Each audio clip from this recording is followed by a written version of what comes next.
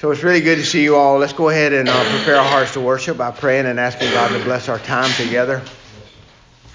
Most gracious Heavenly Father, we do thank you for the privilege and the joy of being able to come into your presence, to study your word, to grow in our knowledge of who you are. And we know that it is through the power of your Spirit and through the truth of your word that you do conform us to the image of your Son, Jesus Christ.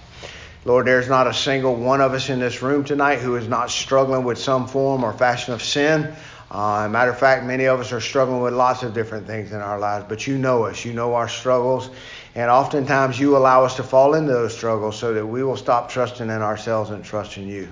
I pray you will help us to do that tonight. I pray that you will help us to look apart from our circumstances to the one who's in control of them.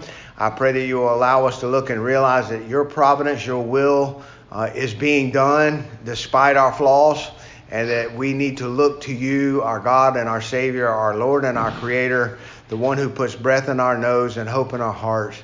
We look to you for help and understanding and wisdom and knowledge and truth. And so be with us now in this time. Holy Spirit, this class belongs to you, and I just ask that you will open our ears, our eyes, our minds, and our hearts to these truths. Help us to know Jesus, our Lord and Savior, in whose name we pray. Amen. Amen. So tonight we're going to talk on a topic. This is not very Christmassy, right? Maybe y'all were expecting a Christmas sermon tonight, but we're going to talk about the state of man after death and the resurrection of the dead. It's a big question. What happens to me after I die? And a lot of people don't like to talk about that, but the reality is that each and every one of us in this room are in a process of dying. Every one of you in this room. Now, most of you in this room are under 30 years old, and you have no idea what that means yet. But a few of you with some gray hair actually can kind of know that our bodies are starting to give out a little bit. We're not being able to see and hear as good as we used to. We don't wake up as quick as we used to. We can't bounce back from a night on the town, and et cetera, et cetera. We just don't have the strength that we used to have. And the reality is every one of you, even you young ones that feel healthy, wealthy, and wise right now today, if you don't believe that you're dying, you can try a little experiment at the house. Don't take a bath or a shower or brush your teeth for about 3 days. And then not only will you know you're dying, but everybody else in this room will as well. You see, your bodies are dying, and that's the reason why you have to put on deodorant. That's the reason why you have to take baths and wash and clean all the dirt off of you, because we're literally rotting, right? And the truth of the matter is not only are we physically rotting, but we are actually spiritually rotting. And what does it look like to die spiritually? Anger, wrath, envy, strife, jealousy, heresy, sedition, drunkenness, and carousing. So in the same way that your armpits emit an odor that it proves that your body is physically dying, your actions and your words and your thoughts are the fruits of a spirit that is dying as well. And each and every one of you in this room have struggled with some type of addiction in your life, and you were dying when you were addicted to whatever it was you were addicted to. Maybe you're still addicted to it. And the truth of the matter is, as long as you hold on to that, you will continue to die.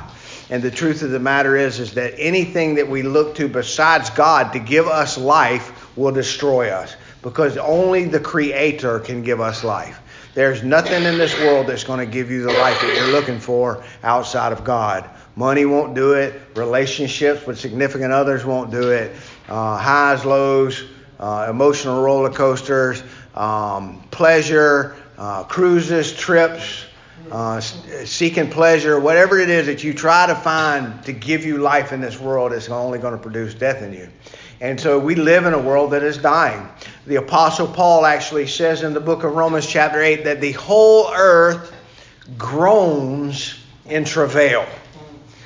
If you ever go out and sit in the woods, just sit in the woods by yourself, you can hear the trees creaking. The wind blows and you can hear the trees creaking, and you can see the leaves falling off of the trees, right? Well, the reason they're falling off the trees is because the leaves are dead.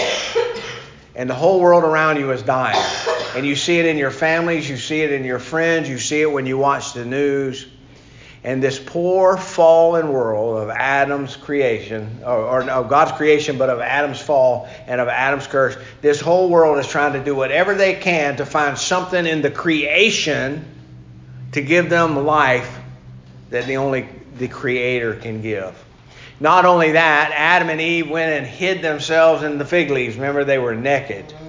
And they hid themselves in those fig leaves, and they were trying to cover up their shame. They were trying to cover up the fact that they were dying. And God came down and exposed that. And we do whatever we can to try to convince ourselves we're not dying. But we are.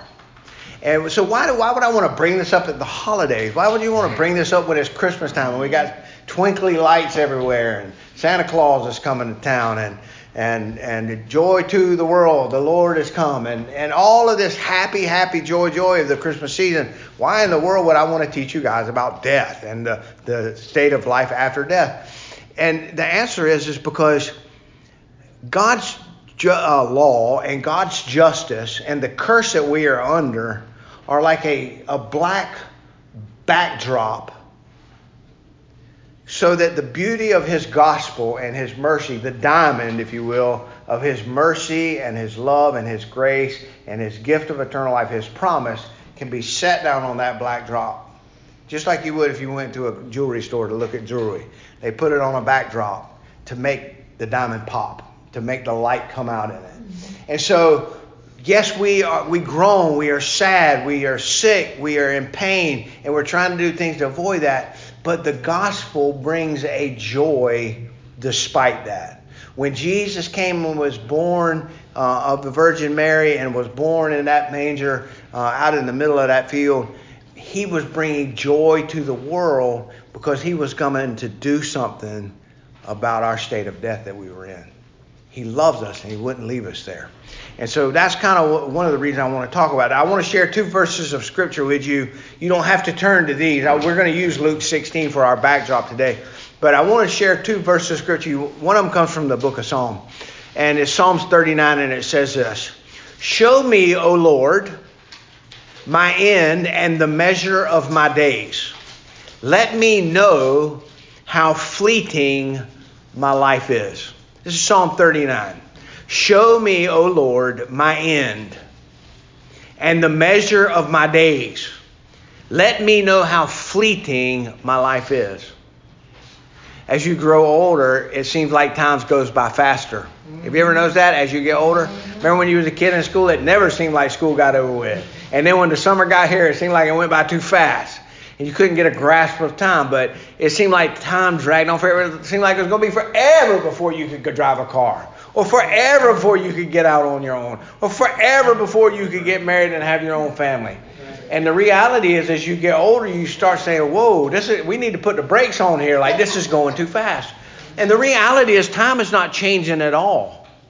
But deep down inside of you, you're beginning to be aware that I don't have a lot of it. When you're a kid, you're not aware of that. But as you grow older, you should become more sober in your thinking and realize I don't have that long left. And that's what the psalmist was praying. Show me, O Lord, God, show me my end and the measure of my days, and let me understand, let me know how fleeting my life is. Have you ever noticed that the time that you were the closest to God in your life was when you was about to die? Mm-hmm.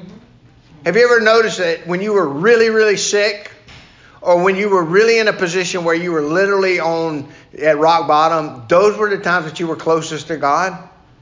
It was because you realized how pointless your life was without Him. You see how that works? And so that's another reason I want to focus on this tonight. Think about this one. This is in the book of Ecclesiastes.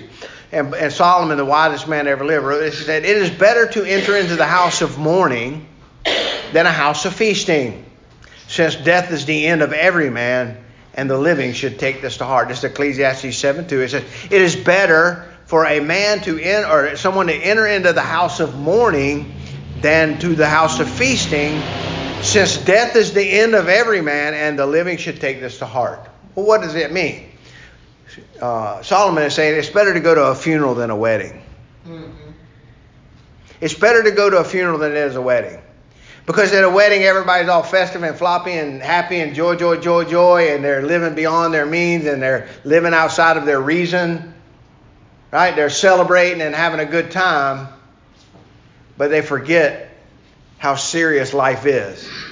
But when you go to a funeral, people are at the end of themselves. Like, they know as they sit in that chair and look at their loved one in that box that's going to be me one day. And not only that, many of them that are sitting there in that funeral looking into that box are going, where is my grandpa, or where is my grandma, or where is my mommy, or where's my daddy? And only God gives the answers to those things. And what we find is that the Bible teaches us that despite the curse and despite God's judgment and condemnation on this fallen world, there's a hope for those who are in Christ. And it's way deeper than anything that we can even imagine. What did he say? He said, eyes not seen, ears not heard, nor the heart of the mind imagine the things that God has prepared for those who love him. Like, we can't even begin to imagine what it's going to be like. Right? That's where that song, I Can Only Imagine, come from, right? But the truth of the matter is we can't even put to words the beauty of the eternal life that we have waiting for us on the other side of the grave. And with that, we can now have a hope in this fallen world that we live in.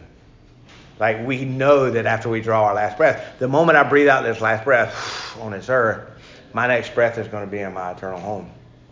And that's a wonderful thing to think about. So, let's look at a passage of Scripture in Luke chapter 16. And I'll share that with you. And then we're going to go to this creedal statement that I give you guys. And we're going to kind of break down some of this stuff. It says in Luke chapter 16, verse 19. Luke chapter 16, verse 19, it says this. Now, there was a rich man, and he habitually dressed in purple and fine linen, joyously living in the splendor every day. And a poor man named Lazarus was laid at his gate covered with sores, and longing to be fed with the crumbs which were falling from the rich man's table. Besides, even the dogs were coming and licking his sores. Now the poor man died and was carried away by the angels to Abraham's bosom. And the rich man also died and was buried.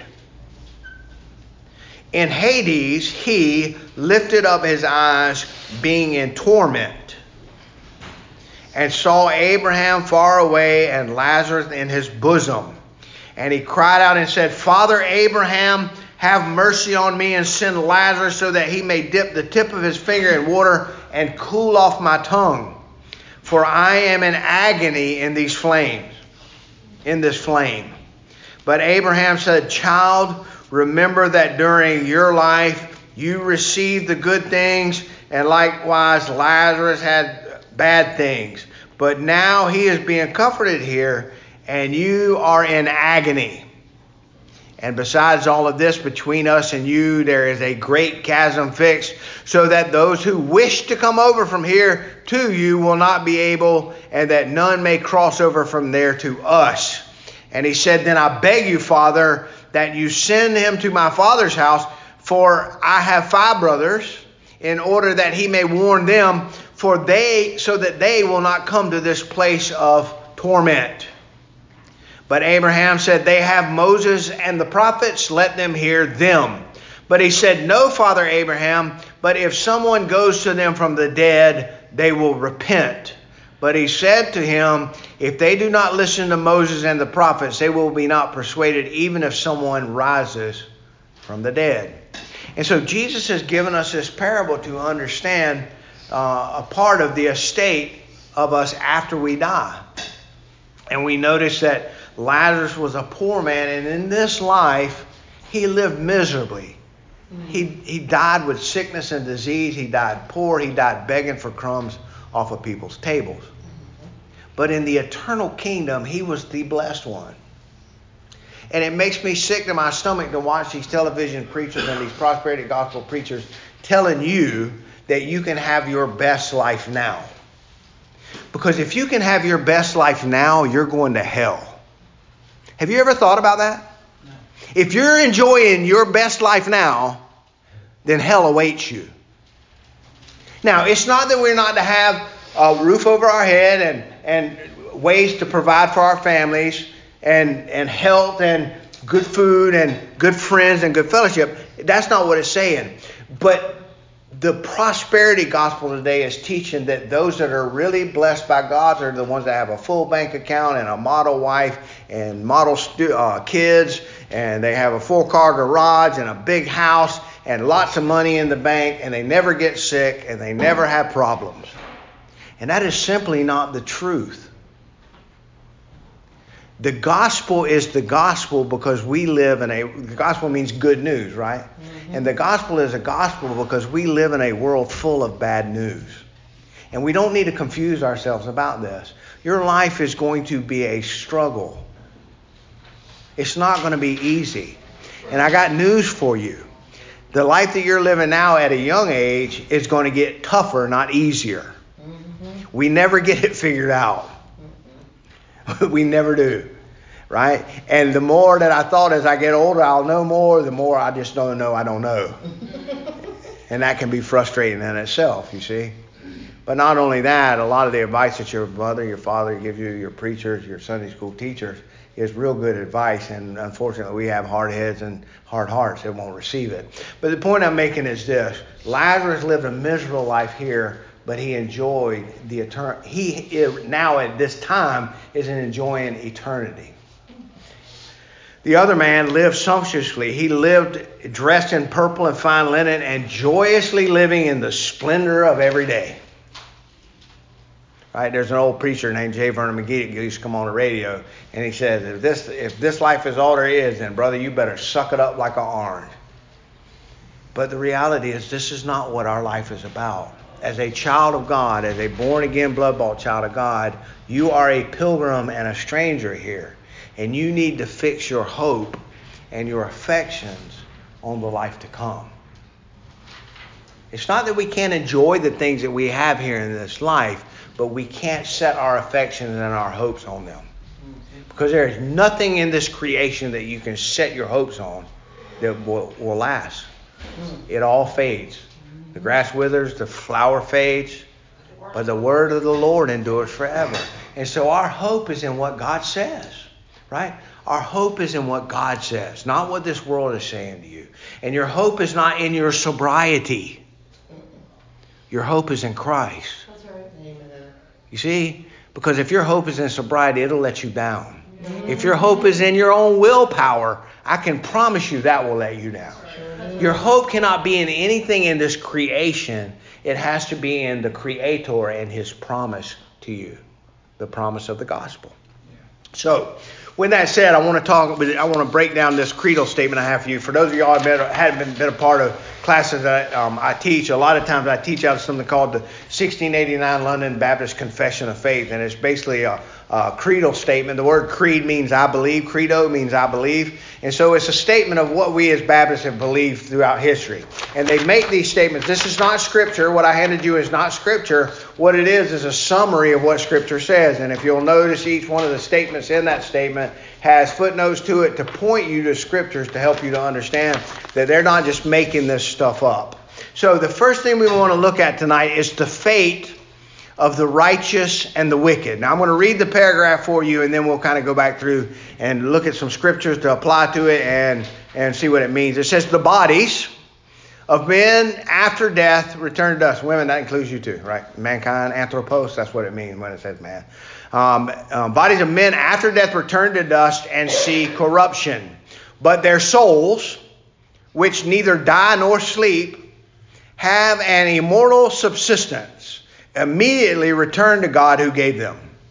The souls of the righteous, being then made perfect in holiness, are received into paradise where they are with Christ, and behold the face of God in the light and glory, waiting for the full redemption of their bodies. And the souls of the wicked are cast, the souls of the unrighteous are cast into hell, where they remain in torment and utter darkness, reserved to the judgment of the great day. Besides these two places, for souls separated from the bodies, the Scriptures acknowledge none. Now, does anybody want to take a guess at that last statement? Beside these two places, paradise or heaven and hell, besides these two places, where souls are separated from bodies, the Scripture acknowledges none. Why would they say that in there? Does anybody know? You go in one of two places. When you die, when you draw your last breath on this earth, and you breathe out that last breath with your physical body, in your spirit, you're going to draw your first breath in your eternal home. Your body's going to remain here.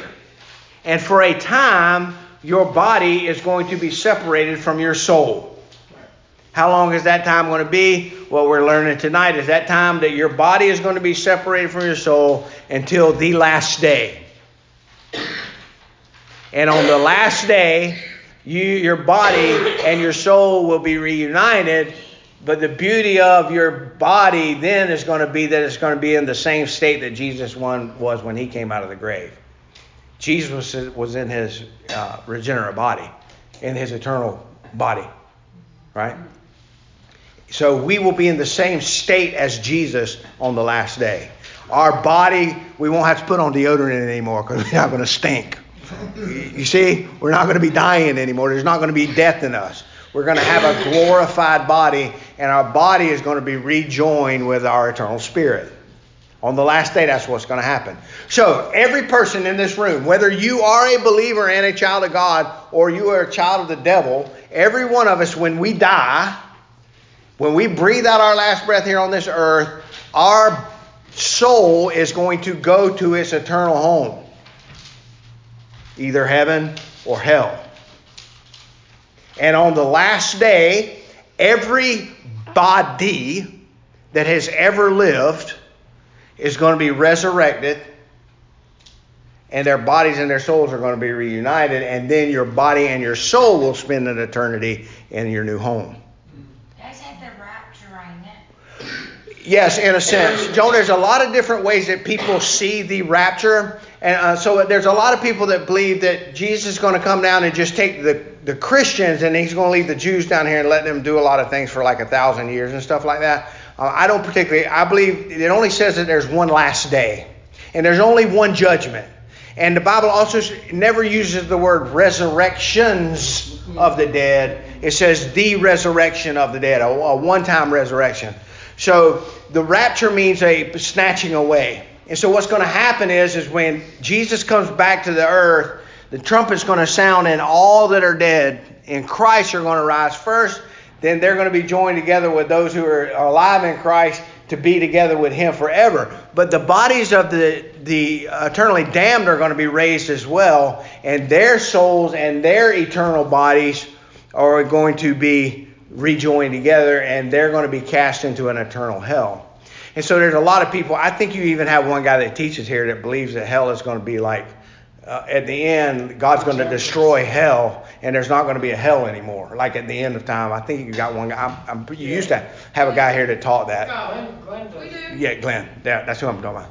Yeah. So that's called annihilationism. And what he's teaching you is that at the end of time, that God is going to destroy hell and all of those that were ever there, and then they just won't be. They will cease to exist. That there's not an eternal torment for the damned. Like when he says he throws hell into the lake of fire? Right. So what does that mean? The lake of fire is the eternal torment that Lazarus is in right here. So it doesn't just destroy it, it's just... No. So they're going to be given an eternal body. And in the same way that you're going to enjoy your eternal body and your eternal soul and your fellowship with God in heaven forever and ever, the damned will have a body that can't be destroyed. It's eternal. And they're going to be in eternal torment. And that's a terrifying thing to think about. It should be a terrifying thing. It should be terrible. It should scare the hell out of you. It should, literally, you should run from it, right? Repent, for the kingdom is at hand. God is coming to judge. And when he comes to judge, so whatever state your soul is in at the time that you draw your last breath on your earth, you have sealed your eternity. And that last statement in this paragraph that says, beside these two places there is no place for the souls or their bodies. Scripture acknowledges none. What it's saying is Scripture teaches there's only two places you can go. You either go to heaven or you go to hell. And there's several religions that teach that there's like, well, they're like Buddhists and Hindus teach that you go into a place and you get reincarnated and you come back and try to make it better the next time, and you keep going over and over again. There's some religions that believe you go into purgatory and you stay down there and work some of your stuff off so that you can get better to finally be able to go to heaven. The problem with purgatory is that if you can do something or somebody can do something for you while you're in that state, then the sacrifice of Jesus wasn't enough to get you to heaven. You're dependent on something more than just Jesus and his work to get you there. Thank you for explaining that. Right? So the reality is there's only two places you can go. And for those who are in Christ, that should give you hope. That should make you literally like smile on the inside. Like you should be thankful that Jesus loved you and died on the cross for you and saved you. And that he and his Father sent the Spirit here to confirm that you were his and that you belong to him. And that he sealed you in his love. And that's never going to go away. And you have that hope. And not only that, we need to understand that God's not going to let any of his people slip through the cracks. Like, he's not going to be sitting up there in heaven when they pull his hair going, oh, I can't believe Billy finally died without believing me. Like, that's not going to happen. God knows who are his, and he's going to make sure that they hear and receive and believe him. So what we need to see in this paragraph is a couple of things. Number one, we need to see that the Bible makes a distinction between body and soul. That we are bifurcated beings, if you will. We have a body and we have a soul. That's what makes us up. There are some people that believe that we're triune, that we have body, soul, and spirit. And they say that the soul is the animal part of you and your spirit is the eternal part of you. But the Bible really only teaches soul and body. So there's two parts of you. Your soul neither sleeps nor dies. And we understand that when we die, we step into what is known as an intermediate state. The state between this age and the age to come. The Bible teaches two ages. That's it. That's what the Bible teaches. This age and the age to come. Remember what Jesus said about getting married in heaven? What did he say? In this age you marry. In that age there is no marriage. Right? And so there's this age and the age to come. And so when you die in this age, you are in an intermediate state between this age and the age to come. The age to come is inaugurated when Jesus comes back. And at that point, you will be given a new body to be rejoined to your soul, and you will spend your eternity in the eternal kingdom. And that's the new heavens and the new earth. And so we need to see that there's an intermediate state. We need to see that it says having an immortal subsistence. Now that's a big fancy word, but the word subsistence means that you have an immortal existence or being or continuance. That's what that word subsistence means. An existence. You exist and you have an immortal existence. Now, you are not more. God is immortal, which means he has no beginning or no end. You are immortal in the sense that physical death does not bring about cessation. You are immortal in the sense that even though you're depending on God for life, you will have life in God after the physical death on this age. That makes sense? Mm-hmm. So we are immortal in the sense that we will live on for eternity. We were created to live for eternity. Adam and Eve were created to take care of the heavens and the earth and to have it forever. It was theirs forever. But by falling away from God and falling into the curse, they lost that status. They lost the ability to live forever, and they died. And so the souls, we need to see body and soul is one of the distinctions made in this paragraph. And the second distinction we need to see is that the distinction between righteousness and wickedness. There's two groups of people. No middle ground. It's those who are in Adam and those who are in Christ. That's it. There's the righteous and the unrighteous. So the distinctions made in this paragraph are body and soul and righteous and unrighteous. Now, every one of us in this room, the body and soul applies to every one of us. Each one of us in this room have body and soul. But only one of those two distinctions, righteous or unrighteous, applies to you.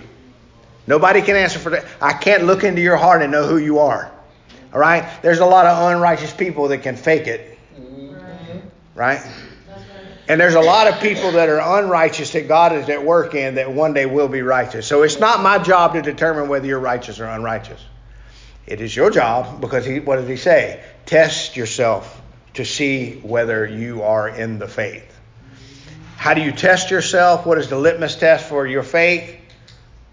Please tell me y'all know this. We've talked about this forever. What is the test that proves whether you're a child of God or not? Huh? What is it that we use to test whether we're not in the faith? Well, I mean, that means we're in the faith, but how do we test our salvation? What do we use to measure whether we're saved or not? Psalm 119, 105. The word is a lamp to my feet and a light to my path. So what is our standard of righteousness? What is it that we use to test whether we're in the faith or not? The Word of God. In the end, who's going to judge you in the end? Who's the judge? God. Jesus. Jesus. The Word. The Word made flesh. And what does he say? He's the judge. And what standard is he going to use for the judge? At the judgment, what is the standard he's going to use? His truth. And you are either in Christ or you are in Adam. Well, let's look at that. Turn with me to Romans chapter 5. And let's look at that. That's the standard. God's word is the truth. And he says you are either in Adam or you are in Christ. So in Romans chapter 5, there's Acts. And here comes Romans. We'll look at Romans 5, we'll start in verse 12. It says this: Therefore, just as through one man sin entered into the world, and death through sin, and so death spread to all men because all sinned. Y'all see that? Yeah. Therefore, just as one man sin entered into the world, through one man sin entered into the world. Who is he talking about? Who is the one man that allowed sin entered into the world through him? Adam. Okay, good. And death through sin. What happened when he sinned? The wages of sin is death. So death spread to who? All men. Nobody gets out of here alive. Two beat it. Enoch and Elijah. Those are the only two that beat death. They got out of here without dying. All right? They were the exceptions to the rule. Even Jesus died here on earth, right? Okay, so it says, For until the law, sin was in the world, but sin is not imputed where there is no law. Nevertheless, death reigned from Adam until Moses, even over those who had not sinned in the likeness of the offense of Adam, who is a type of him who was to come. But the free gift. Now, what is it? We've talked about death. What is the free gift? Thank you very much. Free gift is not like the transgression. For if by the transgression of the one the many died, much more did the grace of God and the gift of grace of the one man, Jesus Christ, abound to the many. Okay, so what he's saying is that Adam gave a gift to all of his offspring. What was it? Death. He gave them sin. We're all born in original sin. Every one of us sin. All of sin. So the gift that Adam gave to all of his children is the sin gene. How many of y'all heard about generational curses, right? Y'all hear about it? Listen, that's a bunch of nonsense. The generational curse is that you're a child of Adam and you act like your daddy. That's the generational curse. It plays itself out in a bunch of different ways. Maybe your mama drank and now you drink because your mom drank. Or maybe your dad took drugs and you take drugs because your dad did. But the reality is you're Adam's kid and you act like your daddy. That's the generational curse. And how many of us does that generational curse apply to? All. That's what it's saying right there. Verse 14. Nevertheless, death reigned from Adam to Moses, but the free gift is not like the transgression. For if by the transgression of the one, that's Adam, many died, much more did the grace of God and the gift by the grace of the one man, Jesus Christ, abound to the many. So watch what it says then. This gift is not like that which came through the one who sinned. For on the one hand, the judgment arose from one transgression, resulting in condemnation. But on the other hand, the free gift arose from many transgressions, resulting in justification. What is he saying? He's saying that in Adam all have sinned, and Adam has passed on sin and death to all. But The gift is not like the sin, because through the one death of Christ, what did he do? He passed on life to the many. Now, do all get it? Do all get eternal life? Well, some get eternal death. We all get eternity. Some get eternal life, some get eternal death. But it is those who are in Christ that receive the gift. That's the ones that receive the gift. So watch what he says in verse 17. For if by the transgression of the one, death reigned through the one, much more those who receive the abundance of grace and of the gift of righteousness will reign in life through one, Jesus Christ. So then, as through one transgression there resulted condemnation to all men, even so through the one act of righteousness there resulted justification of life to all men. For as through the one man's disobedience the many were made sinners, even so through the obedience of the one the many will be made righteous. It's pretty cool, isn't it? What is Paul saying? Paul is comparing Adam and Christ. He's saying in one you get sin and you die. In one you get salvation and you live. And you are either in Adam or you are in Christ.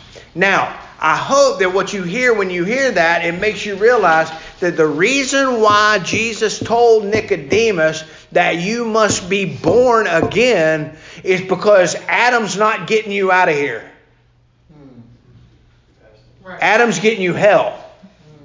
And you have to be born into a new family in order to receive the gift. And who is the new family? Christ. It's in Christ. Yeah. God the Father, God the Son, Holy Spirit. Right? You see how that works? And so what Paul is doing here is he's just simply comparing life in Adam and life in Christ. And every one of us in this room right now, this very second, are either in Adam or we are in Christ. There's no middle ground. Now, I can be in Christ and still struggle with the old Adam that I used to be, but I'm in Christ. And when I die, where am I going? To heaven. You see? And so it's very important for us to see that. So the Bible makes a distinction between those that are in Adam and those that are in Christ. And we need to realize that there is a fate for the righteous and that there's a fate for the unrighteous. So what we'll do to finish up, we got about 5 minutes left. I'm not going to hold y'all late tonight. Let's go and look at these scriptural references for this first paragraph. Look what it says. It says in that first one, Genesis 3:19. Let's go chase these down and look and see if we can apply them to what we've been talking about tonight. Genesis 3:19. By the sweat of your face you will eat bread till you return to the ground, because from it you were taken, for you are dust, and to the dust you shall return. Now, remember what God said to them. Remember what he said to Adam and Eve. Cursed is the ground. Remember, he put a curse on the ground. Look at verse 17. Verse 17, Genesis 3:17. Then Adam, he said, because you have listened to the voice of your wife and have eaten from the tree about which I command you, saying you shall not eat from it, cursed is the ground because of you. So what did God do? He put a curse on what? The dirt. And what is Adam made out of? Dirt. And why does he return to the dirt? Because he's under the curse. See how that works? All right. Then let's look at Acts 13:36. We're chasing some scriptures here. I'm hoping that as we read these scriptures, you'll see how they apply to what we've been talking about tonight. Acts 13:36. Matthew, Mark, Luke, John, Acts 13:36 says this. For David, after he had served the purpose of God in his own generation, fell asleep and was laid among his fathers and underwent what? Corrosion, decay. Where's David right now? David's in heaven. His body's over there in Jerusalem and it's dirt. His soul is in his eternal home. You see how that works? All right. Let's look at another verse there. Ecclesiastes 12:7. How many of y'all like Ecclesiastes? How many of y'all read the book of Ecclesiastes? Right? How many of you like it? It actually, when you read it, it makes you kind of want to go out and kick the cat or something. Like, it's really a sad book. Like, It really is sad. It's like, man, this is horrible. Because what Solomon is doing is he's saying, this is life under the sun. This is all you've got to look forward to. Like, if your hope is in life under this sun, you are vain. Your life is empty. Vanity, vanity, all is vanity. There's nothing new under the sun. And he's teaching us to stop looking to this temporal world for our hope. And it does make you want to go out and scream. Like, it's like, man, this is miserable. Right? But that's the point. The gospel shines brightest on the backdrop of the curse. Like, the law drives us to the gospel. And the law shows us our sin. And our sin is black. It's midnight black. It's filth. It's corrosion. It's corruption. And the gospel light shines brightest in the dark. Right. Like, that's where it works the best. All right. So let's look at that other passage there. Ecclesiastes.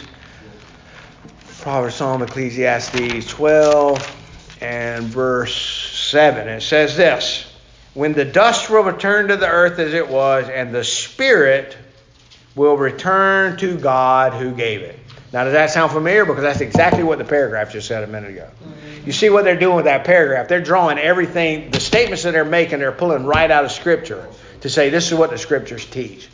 Because when you have to talk with somebody about heaven and hell, you don't have 3 hours to go through and tell them everything that the Bible says about heaven and hell. So this creedal statement is just a brief summary of some of the things that the Bible teaches. So let's look at that Luke 24:43 passage. Luke 24:43. Yeah, thank you. I'm getting old, right? My eyes are corroding. Luke 23:43. And it says this. 23:43 says, and he said to him, truly I say today, you shall be with me in paradise. Right? Who is he talking to? Who's Jesus talking to? Today you will be with me in paradise. He was talking to the thief on the cross. Remember? Yeah. Right? That man didn't have time to be baptized. He didn't have time to go join a church. He didn't have time to take communion. He didn't have time to pray. He didn't have time to do anything but say, Lord, please remember me. And Jesus said, today you're going to be with me in paradise. So when Jesus died on the cross, where did Jesus go? To paradise. And where did the thief on the cross go? To paradise with him. All right? Where is paradise? To be absent from the body is to be present with the Lord. All right? Where is the Lord? He is in heaven. Where is paradise? Paradise is in heaven. All right. Now, 2 Corinthians, let's skip that one and go to the Philippians passage. Philippians 1, because we're almost right there at it. Acts, Romans, Corinthians, Galatians, Ephesians, Philippians. And Philippians 1. And verses 21 to 23, it says this, for me to live is Christ, and for me to die is gain. But if I am to live on in the flesh, this will mean fruitful labor for me, and I do not know which to choose. But I am hard pressed from both directions, having the desire to part and be with Christ, for that is very much better. So Paul is saying, I struggle in this body. There's a part of me that wants to die and go and be with my Lord in my eternal home. But God has seen necessary for me to stay in this body so that I can perform work. He has a purpose for me. You remember what that passage about King David said? It said what? When King David had served his purpose with God, he died and was buried with his fathers. And his spirit went to be with the Lord. So while you're in your body, God has a purpose for you here, and we are to delight in that purpose. Yeah. And Paul's purpose, what was Paul's purpose? To suffer. He's going to suffer greatly for me. Right? Bring a lot of people to him as well. Huh? But bring a lot of people to God as well. That's it. Jesus suffered too, and he brought all of us to him. Yeah. Right? That's the message of the cross. Take up your cross and follow me. Come follow me and die to yourself and live for me. And we don't like to die to ourselves. To die to self means I'm going to be I'm self-sacrificing, right? And the truth of the matter is that on the altar in the old temple, they used to have horns on the altar, right? It was one horn on each corner of the altar where they sacrificed animals. You know why that horn was there? Why did they put that horn there? It wasn't a toot horn. It's not like a trumpet horn. It's like a rhinoceros horn, if you will, like a big horn. You know why they put them there? Ram's horn. It's a ram's horn. Yeah. You know why they put it there? Because they had to tie the sacrifices down, because goats and sheep don't take kindly to having their throats slit. They don't like to die. And guess what? We don't either. But a lot of people forget that part of the gospel message is, for me to live is Christ and to die is gain. And that's what Paul is saying here. Paul is saying, there's a part of me that's ready to go and be with my Lord, but he still has need for me here. And he knew that his need here was to suffer. He knew he was going to Rome to die for the gospel. And so each one of us in this room are commanded to die to self and live for him. And when you do that, you find the joy that this world can't give you. Right. And where do you find that joy in? You find it in suffering. You find it in self-denial, self-insufficiency, and seeking God's will for your life. And the problem is that we saw what it was like to live in Adam. Who did we live for when we were in Adam? Ourselves. And that brought all kind of suffering and all kind of pain and all kind of sorrow. Not only that, unless you repent, your life will perish. What would have happened if I'd have never turned away from Adam and turned to Christ? I'll go to hell. So the little bit of suffering that I have to go through in this life is nothing compared to the joy that awaits me in the future. And now I have a hope in that. So I'll be back with you guys on this coming up Friday, and we'll finish up this paragraph and maybe we'll talk about the last days and the bodies of the just and the unjust. I do want to make one more quick statement. Joan asked a question earlier about the rapture, and I am not I don't believe what a lot of people here teach. Like, I believe that the day of the Lord is coming.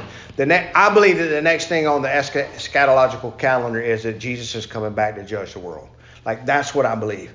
And I believe when he comes back, he's going to set up the eternal kingdom, the new heavens and new earth. I believe that the stuff we read in Revelation is all going to take place. The devil and hell and all of the damned are going to be cast into the eternal lake of fire, and his saints the sheep are going to inherit the new heaven and the new earth.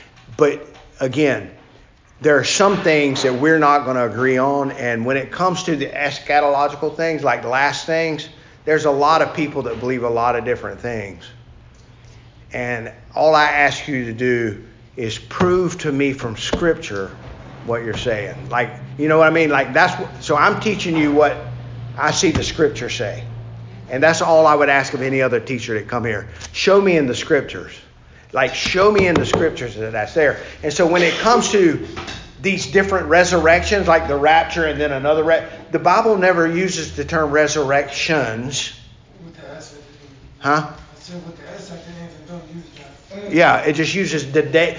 And not only that, it never says the days of the Lord. It says the day of the Lord as it's one day. And so you have to wrestle with that on your own. I'm not going to judge anybody on their eschatological views, because the reality is that the Jewish people thought that they had it pegged and knew what was going to happen, and when it came, they missed it. Like, because they were buried in their traditions and forgot what Scriptures taught. So, but these things that we learn today are fact. You are a body and you have a soul, and you are either righteous or unrighteous. And if you are righteous, you will inherit the eternal kingdom. And if you are unrighteous, you will inherit eternal damnation. And that's a reality that we all have to live with. And it's not only that, but again, it's not there to cause us despair. If you are in Christ, it is there to give you hope. Amen. Father, thank you for this time that you've given us together tonight. Thank you for this time